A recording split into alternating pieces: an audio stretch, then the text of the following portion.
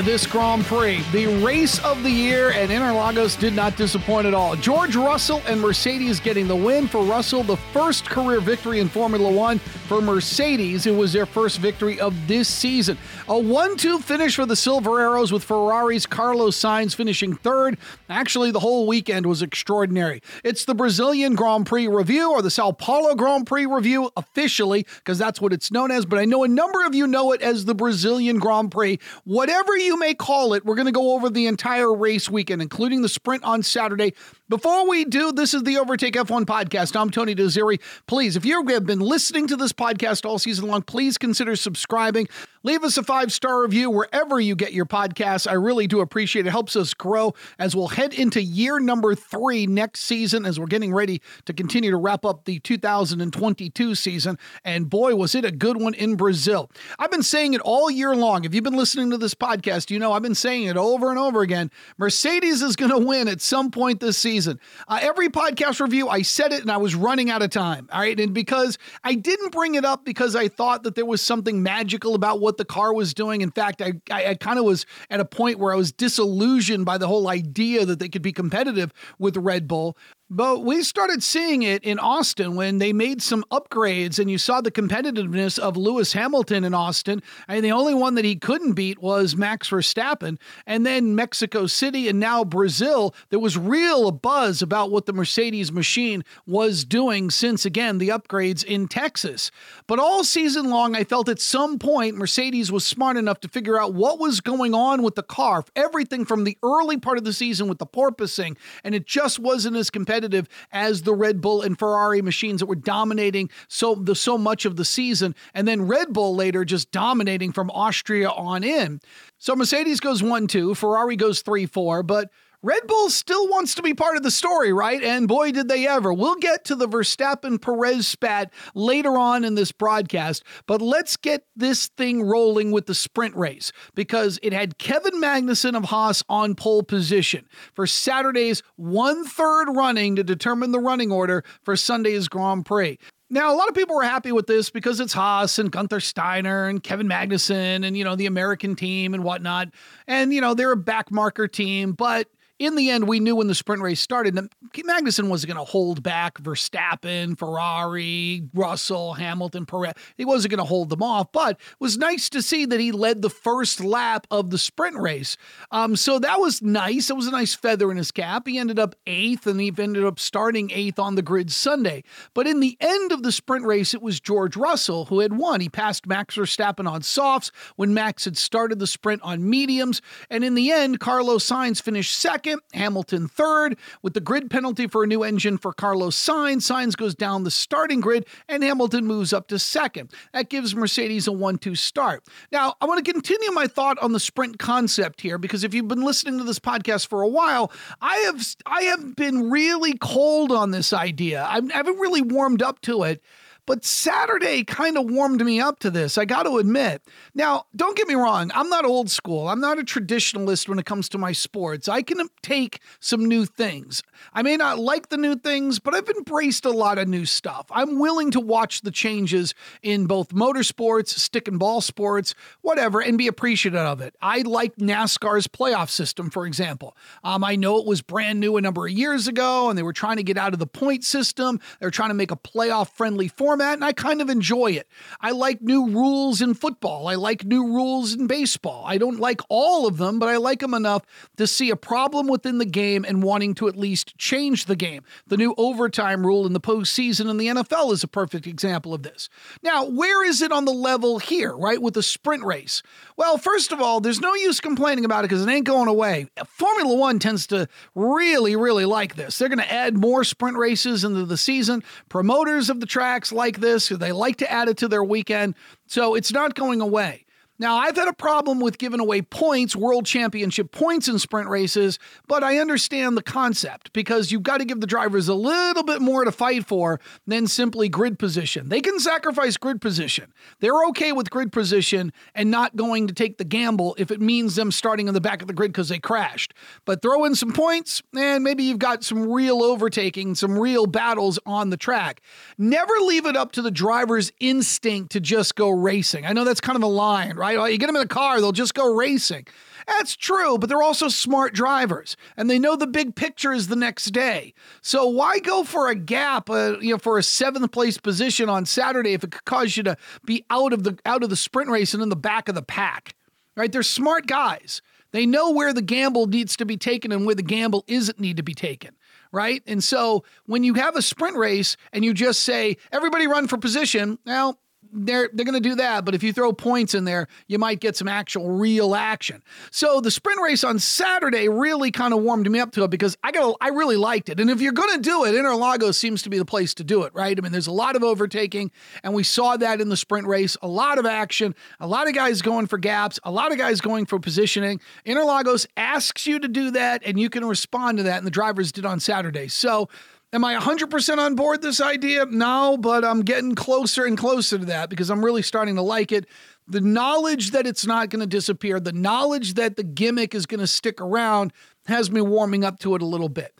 Nevertheless, we get to the Grand Prix, and what we have is a Mercedes lockout in 1-2 because, again, the engine upgrade for Carlos Sainz drops him back on the grid. It moves Lewis Hamilton up, so they're starting in the front row. Right behind them are the Red Bulls of Max Verstappen and Sergio Perez. So it lights out. Russell gets a great start. I mean, a really great start. Hamilton is right behind him, but it didn't take long for the first issue of the day. Daniel Ricciardo tagging Kevin Magnussen. Both drivers were out of the race. Ricciardo trying to make an inside line work, but hits the back end of Magnussen. Magnussen spins out, and while he's spinning out, he hits Ricciardo, and both drivers are DNFing in the afternoon at Interlagos. So the safety car gets deployed. We go back to racing on lap 7. Russell gets another great start, but so did the Red Bulls behind him, especially Max Verstappen. Verstappen went right after Lewis Hamilton, who was in P2 at the time. The two made contact into the Senna S's. That caused damage to Verstappen's car, and Hamilton, he had to go off the track onto the grass to get back on as the field was passing him by. But that's not all what happened on lap 7 because, oh no, Charles Leclerc and Lando Norris tangle up. Those two collide. It sends the Ferrari spinning into the barrier. And I don't know how he did this, but Leclerc was able to get back onto that track. That's pretty amazing. I mean, he must have realized, all right, because I thought he went in really hard, but instead he's able to get the car back on the track. That was pretty amazing. All 4 cars that were involved in that lap 7 entanglement, both of them managed to get back onto the racetrack, albeit in different positions. Leclerc and Verstappen were way back of the pack. Both needed new front wings. Hamilton kept himself in the top 10. Verstappen was given a 5-second penalty for the collision. He argued there was no space. I kind of agreed with Martin Brundle at the time. I think that Verstappen was right a bit. I don't think he had any space. Hamilton did have the lead going into that corner, but I think Verstappen was correct. There really wasn't any room, and it was sort of, to me, or at least a racing incident. I know that's not going to go over well with a lot of you, but I do agree that I thought it was a racing incident. I didn't think a 5-second penalty was warranted at that particular spot. So the early battle in the race was between Russell, who no longer had Hamilton behind him now, and Sergio Perez. So you had Mercedes and Red Bull 1-2 at this point in the early stages of the Grand Prix. Now, at this point, all right, if you took a picture at this point, P2 in the Drivers' Championship is starting to slip away from Leclerc. He's 18th with 2 drivers out. So he's the last driver on the track. Interlagos, though, is great for this kind of thing because overtaking is plentiful, and if you can get back out there and get some pace, you're going to pass some cars. So Hamilton, he's flying through the field, right? He's passing a number of cars to get to the top 5. He passes Vettel. He passes Gasly. He soon passes Lando Norris for 4th. I mean, the Mercedes was cooking. I mean, they really had it dialed in. Lap 20, though, this is when the window for the soft tire drivers were starting to show up, right? This is about where if you're on softs, you're thinking about pitting. And there were a lot of guys who started this race on softs. So lap 18, the top 8 drivers were on softs. Perez comes in on lap 24. He's kind of the first one to come in among the leaders. He gets a set of mediums. Mercedes at this point now is 1-2 because you had Russell up top. Hamilton takes his spot. Perez is trying to do the undercut, but he comes out 6th. He's behind a gaggle of cars, and he wasn't really getting a clean run to do that undercut. Russell comes in a lap later. Perez is battling Valtteri Bottas for position. So Russell, when he comes out ahead of Sergio Perez. It was really no problem. The undercut doesn't really work.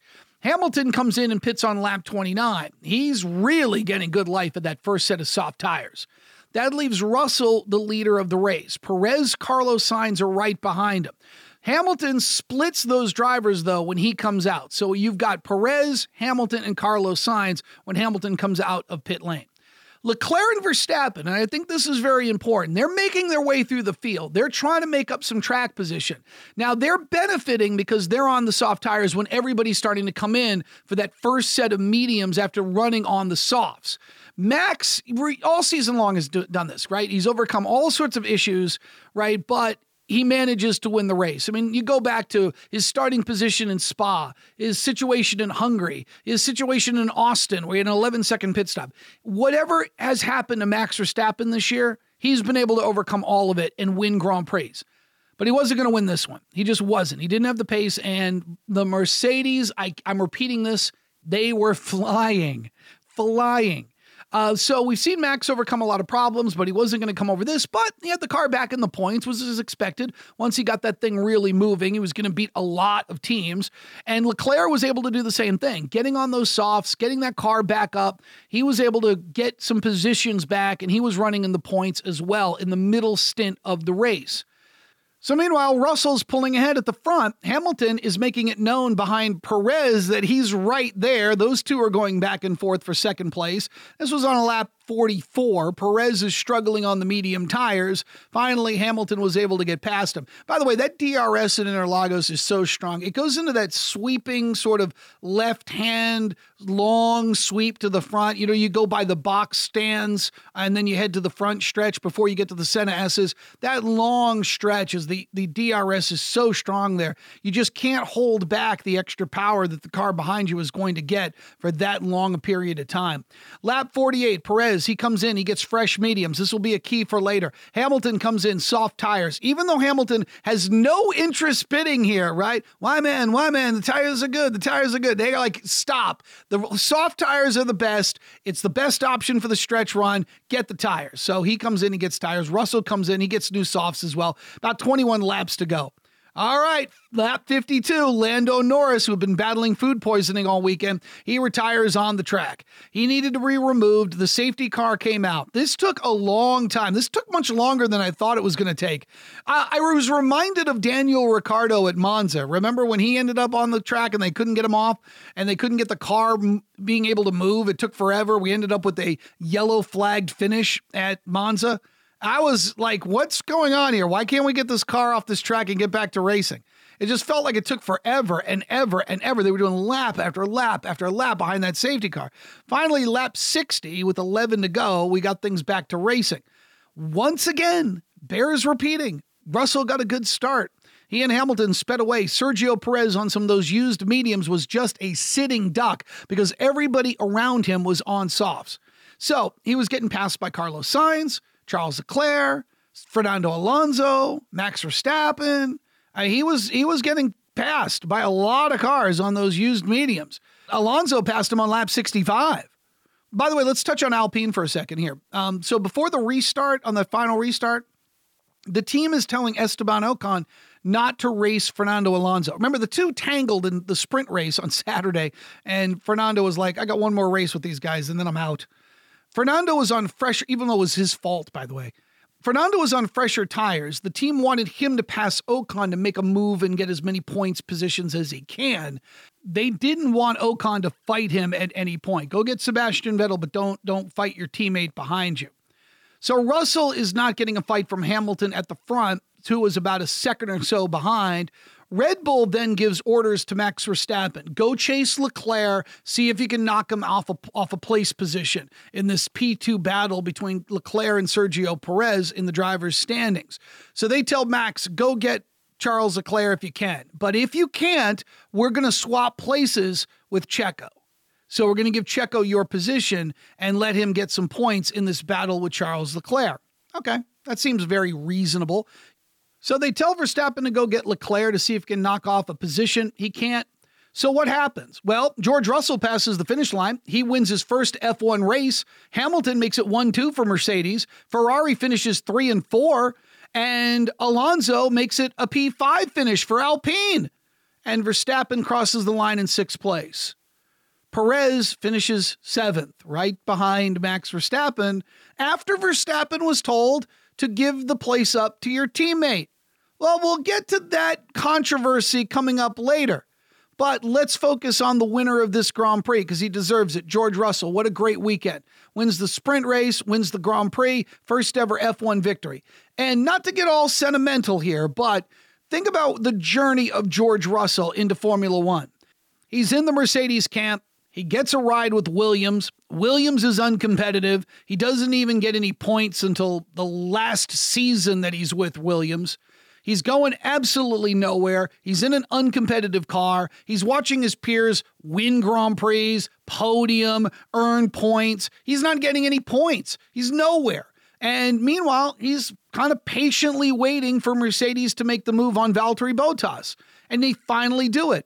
But you got to go back to the Sakir Grand Prix. Remember when George Russell was given the ride when Lewis Hamilton got COVID and he was leading the race and he was showing everybody that if you put him in a good car, he's going to be a front runner. He's going to be a champion. He's going to be a winner. Then he had some tire issues and that derailed his day, but the eyes were open, right? George Russell in a Mercedes. Oh my God, they'll be unbeatable. Him and Lewis Hamilton. Here we go. And this was the year 2022 that it finally came to fruition. He was in a Mercedes, but he's not in the Mercedes. He's not in the Mercedes of Lewis Hamilton and Valtteri Bottas dominating the sport. He's in the Mercedes that is not quite up to the level that Red Bull and Ferrari were. So while he was kind of picking off top 5 finishes all through the front part of the season, and even until Silverstone, where he was out in the first lap, George Russell was on a premier team without the premier car. And slowly picking away and making that car better, they finally win a race. This is a very, very patient career. This is not a career that you normally see where somebody's been waiting to get into the car. They get into the car and, oh, by the way, it just so happens that this is the year we're not dominating. Think about it in the NFL, you being a player and you've been wanting to play for the Patriots. You're like, I'm tired of being on the Jacksonville Jaguars, or I'm tired of being on some lousy teams like the Cleveland Browns. I want to be on the Patriots. I want to be on the Patriots. And you get your agent to finally get you on the Patriots. And that's the year Tom Brady goes to Tampa, right? All of a sudden now we're not on a terrible team, but we're not on a Super Bowl team. That's where Russell went. He went from wanting to be on the Super Bowl team. He gets there. And oh, by the way, there are 2 other teams that are better. But this was a slow process to reach this point. Upgrade, feeling better, getting more out of the car, Oh, now we're really starting to look good. Now we're really starting to get competitive to bam, Brazil. And it was a Mercedes weekend. A real Mercedes weekend, and now Russell is a Formula One champion. I like George Russell a lot. I think he's going to be a world champion at some point in his career. I mean, it's hard to say that because you kind of can envision Max Verstappen winning a bunch of these things. I think George Russell, though, is going to be a chief competitor to Verstappen in Formula One. I think these two, this is the door that opens for these two to have a real rivalry. And I don't want to take anything away from Charles Leclerc and Ferrari. They can be in that mix too. But I think George Russell is just a talent box ready to explode. That being said, let's get to team report, then we'll get to the Red Bull controversy. So let's go through this real quick. Mercedes, what else can we say? It was a 1-2 finish for the team, just like the good old days, right? Very emotional for George Russell. I remember when he got his first point and he cried. He cried after this one. He deserves it. First career victory. He controlled this race. You heard me say it over and over again. Got those good restarts off the safety car. He never really had a challenge. Hamilton was behind him, yeah, but no one else really gave him the kind of push in the battle up front. Hats off to the team. Their persistence this season has paid off. The upgrades in Austin starting to show up. They showed up in Brazil. Hamilton got into contact with Verstappen. That dropped him back. He fought his way to a P2 finish. Great day. Too bad Toto Wolff wasn't there to celebrate, but nevertheless, Mercedes deserves all the A-pluses that you can give for a wonderful weekend. As far as Red Bull goes, we're going to get to Verstappen and Perez in just a little bit, like I said, but Max was way back in the field after the contact with Hamilton. He got a 5-second penalty. Nevertheless, taking that pit stop for that new front wing super fast. That was a really, really fast change for the wing for the team. Max finished 6th. Perez running 2nd. A lot of the day was on those used mediums. A sitting duck, as I mentioned earlier, getting passed by everybody. Didn't get the position from Verstappen. So right now, him and Charles Leclerc tied heading into Abu Dhabi, last race of the season for P2 in the driver's standings. Again, we'll get to that controversy in just a little bit because, boy, that became a big, big deal. Ferrari, Carlos Sainz earned a podium finish. Leclerc 4th. Really good day for the team, given Leclerc got spun out and was put into the barriers, had to come out last in the field. Sainz had a 5-place grid penalty for an engine upgrade. He started 7th on the grid. Leclerc, fantastic drive. If it wasn't for Hamilton, he would have gotten driver of the day. Really brilliant drive by Charles Leclerc. Fantastic, especially after spinning out. I actually thought he was done. I did. I thought he was done for the day. Sainz, strong weekend. The engine upgrade gave him really good pace. Had to break off, had a brake tear-off issue that caused some overheating. That was an issue. He did have to pit a little earlier. Leclerc now goes into Abu Dhabi, as I mentioned before, tied with Sergio Perez for P2 in the drivers. Alpine, a points finish for Esteban Ocon and Fernando Alonso. They had just one more race before they split up and end this partnership. Man, you could feel the tension when those two tangled during the sprint race. However, Alonso finishing P5, Alonso finished 18th. They started back of the grid after that collision during the sprint race. Alonso was at fault for that, by the way. I know they get at each other, but Alonso did admit that was his fault during the contact for the sprint race. But Alonso held off Max Verstappen in the closing laps. He was allowed to pass Ocon on team orders because he was on those fresher tires. An impressive run for both drivers to get Alpine points on that particular race, given where they started after the sprint on Saturday. Alfa Romeo, Valtteri Bottas finished P9, so a points finish for him. Great drive, used a 2-stop strategy, was on the soft tires most of the day, went from 14th to a points finish. Afterwards said the car was really strong. Zhou Guanyu finished 14th. He tried an early undercut to get through some of the midfield teams, but the safety car sort of set him back. He had a turbo issue as well, so the team will have to look into that. And then he also said he had a drink straw stuck in his helmet. So, I mean, when it rains, it pours, I guess, right? But you know what he said afterwards? He was happy for the team. Aston Martin. Man, I was screaming into my television on Saturday at Lance Stroll. I am so tired of this carelessness. He's getting more and more careless. He did this at Austin with Alonso down that stretch at Circuit of the Americas. He moves over to the left on Sebastian Vettel, forces his teammate wide. Stroll does end up 10th on Sunday. Vettel, last race in Brazil, finished 11th. He was on an older medium and let Stroll through to battle Bottas for 9th, so he did play the good teammate. But they had the car up in the top 10 from a lot of the day, so I have to give Vettel, he had a pretty good run. AlphaTauri, neither Pierre Gasly nor Yuki Tsunoda had good days in Brazil. Gasly started 10th on the grid, so I was a little surprised that he didn't finish in the points. Yuki started in the pit lane after he had some Parc Ferme changes, finished 17th, never a factor in the race. Don't really remember anything he did. Gasly it was really disappointing. He had a top 10 car. He was in the points for most of the day, given that he had a P10 start, but pitted under the safety car, couldn't make his way back through the field. That's a disappointing 14th for Gasly. McLaren, both Lando Norris and Daniel Ricciardo did not finish. Norris had been dealing with food poisoning all weekend. He made some contact with Leclerc, spun him out. That gave him a 5-second penalty. He then stopped, which brought out the safety car. And man, it was a long one too, as I mentioned earlier. Ricciardo tagged Kevin Magnussen. He was taken out when K-Mag spun back into him. Really bad day for the team. It was just not their weekend.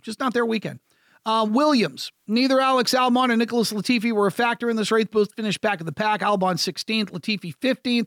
Albon started on hard tires, changed that out during the first safety car that came out early. That ruined his strategy. Latifi, well, he didn't crash anyone. What do you want from me on Latifi? We're almost done with Latifi's era in Formula One anyway. Haas, Kevin Magnussen won pole position Friday. Yay, that was awesome. I have to admit, I'm not a Haas fan. I should be. I know I'm American, and I should be rooting for the American team, but I'm a Ferrari guy, have been forever. But I love K-Mag on the pole. That was great. But, you know, in the sprint race, you kind of knew it. Like, it wasn't going to win the thing, right? Like it wasn't going to hold off for Verstappen and Leclerc and Russell, and he wasn't going to hold anybody back. But you know what? He had an 8th place finish. That was pretty good. That was a good start for him. P8. But the lap 1 contact with Ricciardo ended his race. That's really disappointing given they were really on cloud 9 with what happened Friday and even the finish on Saturday, given where they are compared to everybody else. Mick Schumacher finished 13th. He struggled on the medium tires. Looks like he will be replaced by Nico Hülkenberg into next season. So that's kind of too bad for Mick Schumacher. Nevertheless, we'll see where he ends up later down the road in Formula One. All right, so let's get to the Red Bull controversy that happened at the end of that race. So, Sergio Perez and Charles Leclerc are battling for P2. Red Bull would love their 2 drivers to go 1-2 in the drivers' standings. Ferrari, that's had a very disappointing season given the way they started the season, would certainly like Charles Leclerc to finish second in the world drivers' standings. It'll make a good mark on 2022. So, both drivers are battling it out for that position. Now, Ferrari is not immune to this a little bit either, right? I mean, Charles Leclerc did ask the team if Carlos Sainz wouldn't mind swapping places with him. Remember, Sainz was heading to a podium finish, but Leclerc still asked if he wouldn't mind swapping with Carlos Sainz so he could get the points in this battle with Sergio Perez. Okay. So they do that with Red Bull. They asked Max Verstappen to give up his place when he wasn't in the final few laps going to be able to catch Alonso and Leclerc, past both of them to knock them down the order. They realized that that wasn't going to happen, so they asked him to swap. They get nothing back on the radio, and then they finally, when they crosses the line, what happened? And Verstappen replies on the radio, quote, "I told you already last time. Don't ask that again to me. Are we clear about that? I gave my reasons and I stand by it." Perez says, "Thanks." Horner gets on the radio, says, "I'm sorry about that, Checo." And then there's kind of a pause. Perez, knowing that this is going to be news, says, "It shows who he really is." So now there's immediate speculation as to what's going on between these two drivers, and it's going to go back to May. Now, back in May at Barcelona, Perez, on a 2-stop strategy with about 17 laps to go, was told to move over so that Max Verstappen could take the lead of the race. Now, Verstappen won that Grand Prix. And remember, he's in this battle with Charles Leclerc, but it's early in the season. And Perez feels like, I could have won this race, but I was a good soldier. I did my job. I moved over, even though I can really defend, especially on these tires. I know I can defend. And now I'm giving up a chance for me to win this race. We're not racing. They told me to move. I moved. So Verstappen goes on to win at Barcelona. A week later, they're in Monaco. Now, Monaco, as you know, you better do well in qualifying because you're not going to be overtaking very much on that street circuit. It just doesn't lend itself to that. So in the Q3, you had the 2 Ferraris, and then you had Sergio Perez. They're going around for their last lap. At Portier, Sergio Perez spins and goes into the wall. That puts a red flag on qualifying, and that's it. Now, Verstappen didn't get a chance to have his final lap count, and he was on a cracking lap, by the way. So nevertheless, he doesn't count, and he doesn't have a chance to move up the grid order and possibly start the race in pole position. So Sergio Perez, by crashing into Portier and qualifying, puts Verstappen 4th. Now, go through the weekend, Sergio Perez wins at Monaco thanks to some screw-ups by Ferrari, and Verstappen is 4th because he's fighting the cars all day on a track, again, that's not good for overtaking. So, what was the beef, right? Well, there's a belief that Sergio Perez did it on purpose. Now, a number of outlets reported that he admitted to Helmut Marko and Christian Horner that he did do it on purpose, but nobody can really verify that. So while it's not official, it might be one of those things we believe without any real confirmation. Now, some people were reporting that, and other news outlets, including ESPN, tried to verify that and could not get a verification if that was true. So the confession part that is being reported by a lot of outlets doesn't seem to be verified by a few news medias that tried to find out if there was verification, that there was an admission by Perez that he absolutely did it on purpose to secure his spot on the grid for the Grand Prix on Sunday at Monaco. Nevertheless, all of a sudden, Verstappen's camp starts feeling like this was something that was done on purpose, and it ruined his chance at winning at Monaco at a period of time where, again, Remember the mindset we were having at that particular point of the season. We were only a couple of Grand Prix in. Ferrari was dominating the early part of the season. Remember Red Bull, Max Verstappen had 2 DNFs in the first 3 races of the season. But then the wins started coming. They won at Imola. They won at Miami. All right, so the wins are starting to come. But the championship chase is not decided. It's not like now where we look back and go, wow, what a dominating season. Why would you be bitter? At the time, it was probably really, if he believed that Perez did that on purpose, it probably really got under his skin. There's a couple of telling things about this, though. If indeed this is it. Now, how do we know that this revolves around the Monaco situation? Well, there's some breadcrumbs here, right? First of all, that was a rumor that was going around for a while, okay, that Perez did it on purpose and Verstappen was pretty angry about it. So, in fact, David Croft even brought it up as soon as they knew that there was a beef between the two drivers on the track. He brought it up. So the rumor that had been percolating all season was starting to come out. This was happening. This was something that bothered Verstappen a lot. The other thing was, when he was asked about it, he said he talked about it. He made his point very clear to the team. Was asked directly if it had something to do with Monaco. He sort of smiled and said, that's for you to figure out.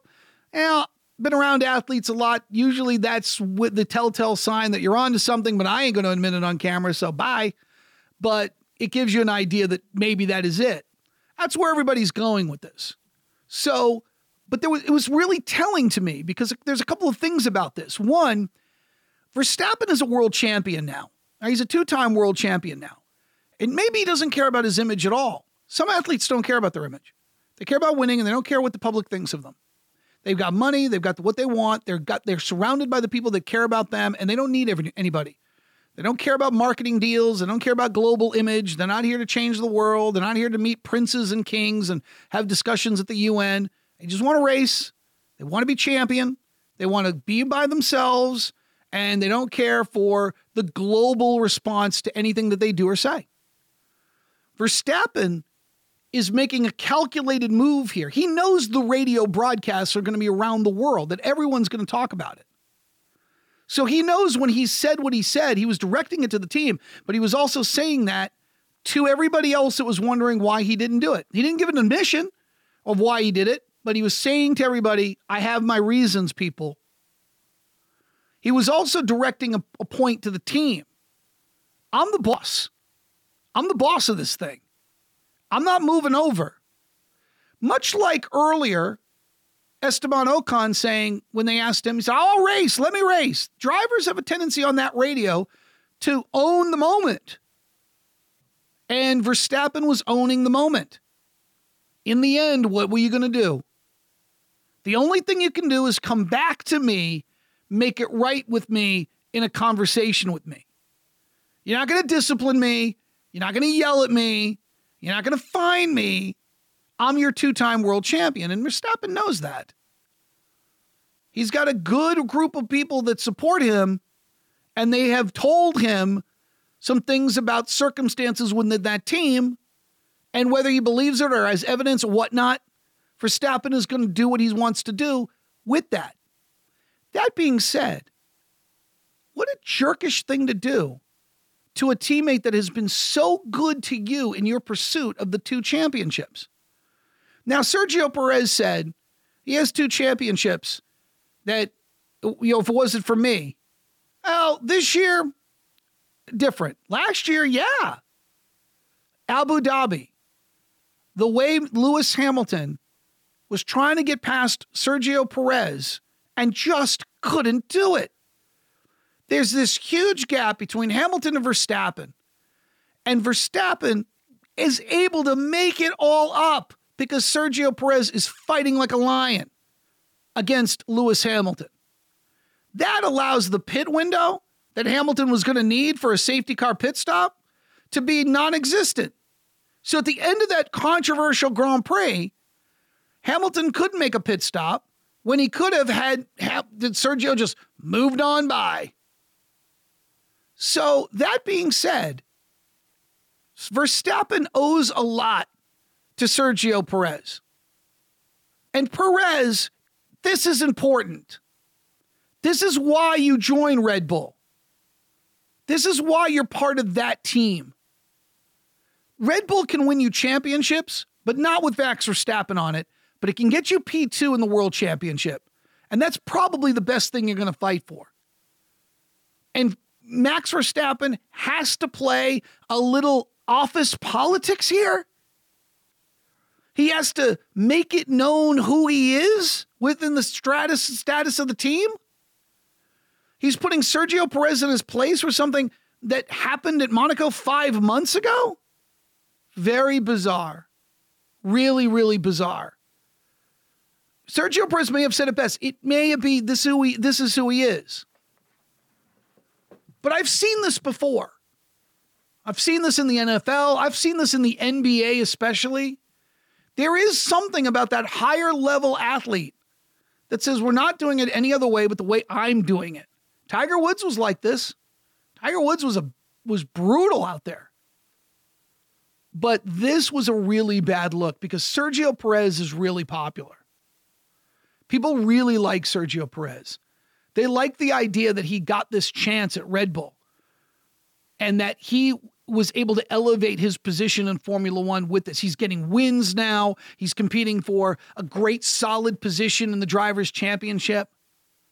It's a bad look for Verstappen, a really, really bad look. Now, he may not care. It doesn't matter if he cares. It's still a bad look. A bad look is a bad look whether you care about it or not. It may not impact you. It may not impact your bottom line. You may not even lose sleep over it, but it's still a bad look. And now Christian Horner, who wants to pretend like, no, they shook hands, everything's good. No, I don't know. Verstappen said afterwards, if Checo needs help, I'll make sure he has help. Well, you could have helped him here. Was your issue at Monaco such a big deal? Now there's a flip side to that. And I want to get to the flip side real quick. If Sergio Perez actually did purposely crash in Q3 at Monaco to make sure he was ahead of Max Verstappen, it's pretty gutsy. Pretty gutsy. And I think if I was Verstappen, I'd be pretty upset too. We want to race. We want to race clean. We want to do all the things we're supposed to do out there. You give your best, I'll give my best, and wherever it falls is wherever it falls. It is not you give your best, I give my best, and if your best is good, you kind of crash so it's over. So if Max is right about this, he really is 100% right about this, and maybe Perez did admit to Helmut Marko that he did crash on purpose. It's a legitimate beef, but it's a beef that should have been solved months ago. They should have cleared the air months ago because Perez signed a contract that weekend in Monaco for a 2-year deal. So I hope they kiss and make up because I will tell you, one of the more heartwarming things I heard on the radio was that day at Abu Dhabi last year when Verstappen was coming around that corner and he could see Lewis Hamilton and he knew what was going on. And he just said on the radio, oh, Checo's a legend. Because we all know Checo's a legend. Just to hear it like that was pretty heartwarming. All right, that's our Brazilian Grand Prix review. That's our Sao Paulo Grand Prix review, whatever you'd like to call this. I will have an Abu Dhabi preview coming up later this week. Again, a reminder, please leave us a 5-star review if you like the podcast. We really want to grow into year number 3. We really need your help. Share the podcast if you can. I want to see a lot of growth with this. I'm really passionate about it. I'm glad you're part of the journey here at the Overtake F1 podcast. Just an American broadcaster bringing Formula One to as many people as I can. I know there's a lot of good podcasts that are out there covering Formula One, and I'm glad you chose this one. All right, I'll have a preview of Abu Dhabi coming on later this week. I'm Tony Desiri. Thanks for listening. This is the Overtake F1 podcast.